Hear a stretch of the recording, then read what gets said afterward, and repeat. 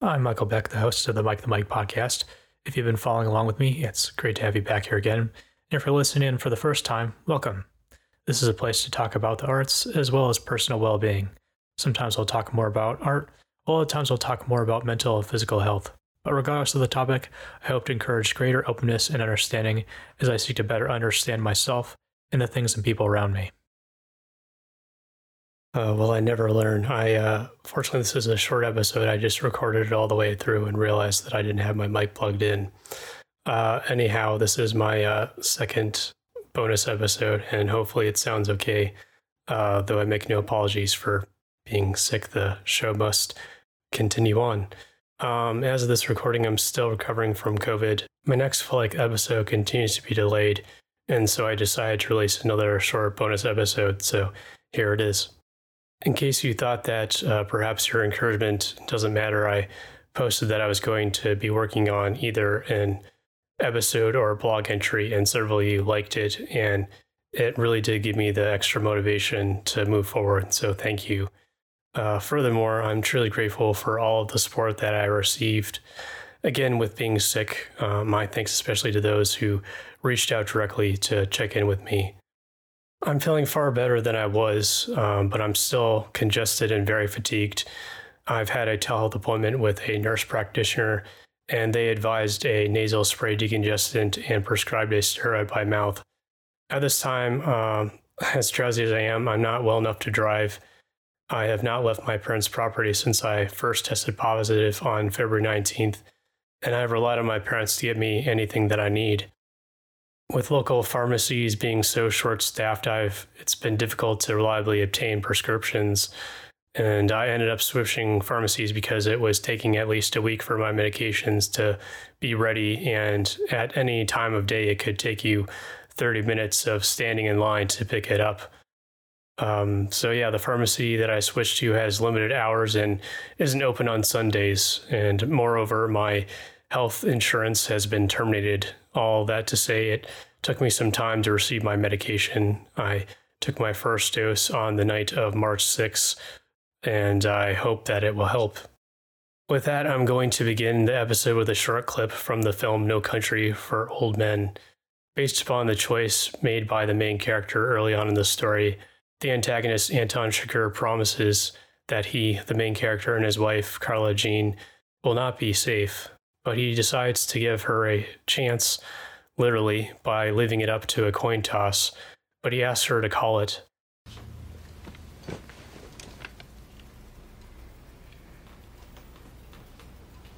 You got no cause to hurt me. No. But I gave my word. You gave your word? To your husband. That don't make sense. You gave your word to my husband to kill me? Your husband had the opportunity to save you. Instead, he used you to try to save himself.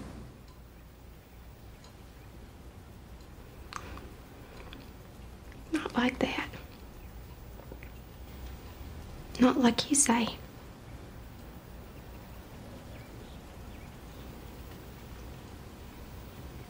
You don't have to do this. People always say the same thing. What do they say? They say, you don't have to do this. You don't. Okay.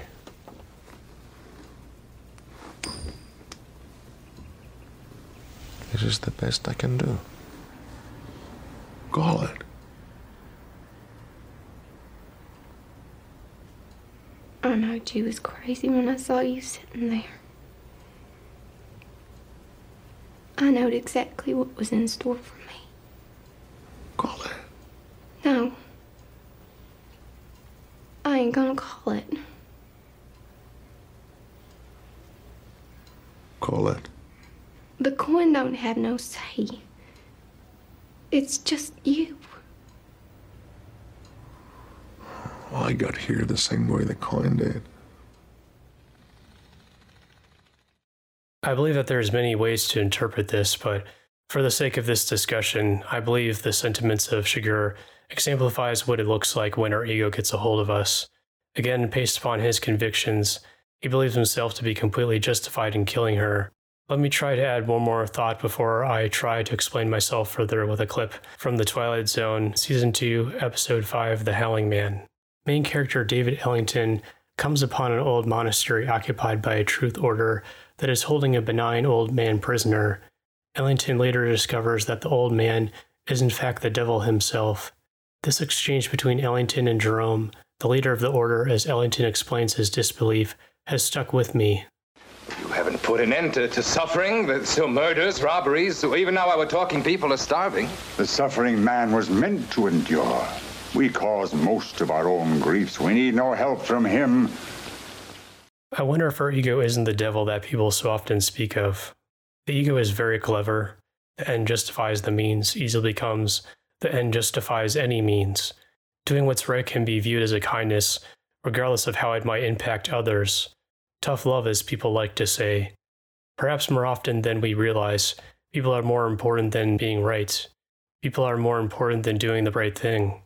We like to pass off evil and attribute it to someone other than ourselves. But what if it's just us? What if, like Carla Jean said, it don't have no say, it's just you?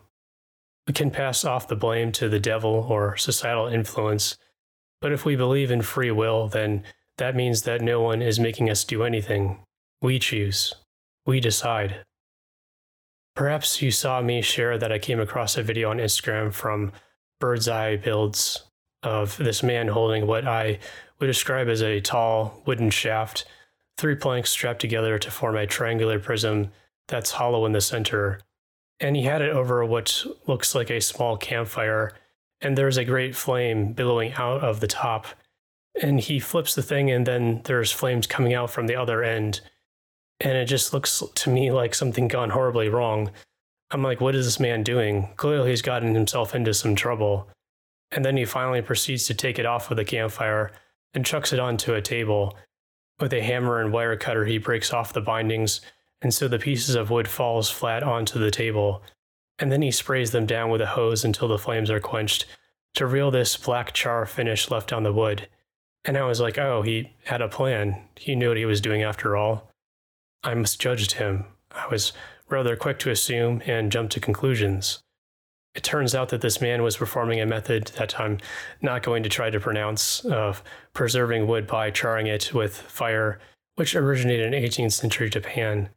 The resulting finish is pest, rot, and fire resistant, as well as a natural water repellent and sun shield. I thought to myself, when people don't understand you, it can appear that you don't know what you're doing, and they can judge rather than being observant. I'm sorry that my ego gets the best of me as often as it does. How many times have I been selfish and hurt others while thinking that I was completely justified, because as I thought I was doing the right thing, that I knew better than someone else. The best hope that we have is in one another. I believe that it's so important to have others to balance us out, to keep us in check, to humble us, and give us perspective. My thanks to those of you who have shared some of your story with me, whether directly or over social media. You've helped to adjust my opinion on some things, and hopefully I'm able to be more understanding and love people better. It can be a great challenge to be vulnerable and to share ourselves with others. It can leave us open to personal attack, but it can also open the door to greater empathy, compassion, and support. We don't have to open up and share our story with everyone. We should use discernment when choosing how and with whom we share. But I hope that we'd find the courage to share in some capacity rather than keeping to ourselves fully and completely. We'll have to see how things go, but perhaps this will be a good segue into my next entry of Mike the Mike. Thank you as always for joining me to consider and contemplate these things with me. That's all that I have for this episode. With that, I'm going to end the conversation here for now. Until next time, stay well and take care. Thank you for tuning in to Mike the Mike. If you have any comments or have a suggested topic for a future episode, or if you would like to inquire about joining me on the podcast, you can email me at beckm.podcast@gmail.com, or you can direct message me on Instagram at mikethemike.fm. You can find all those addresses mentioned, as well as any related links and citations for this episode, listed in the episode's description.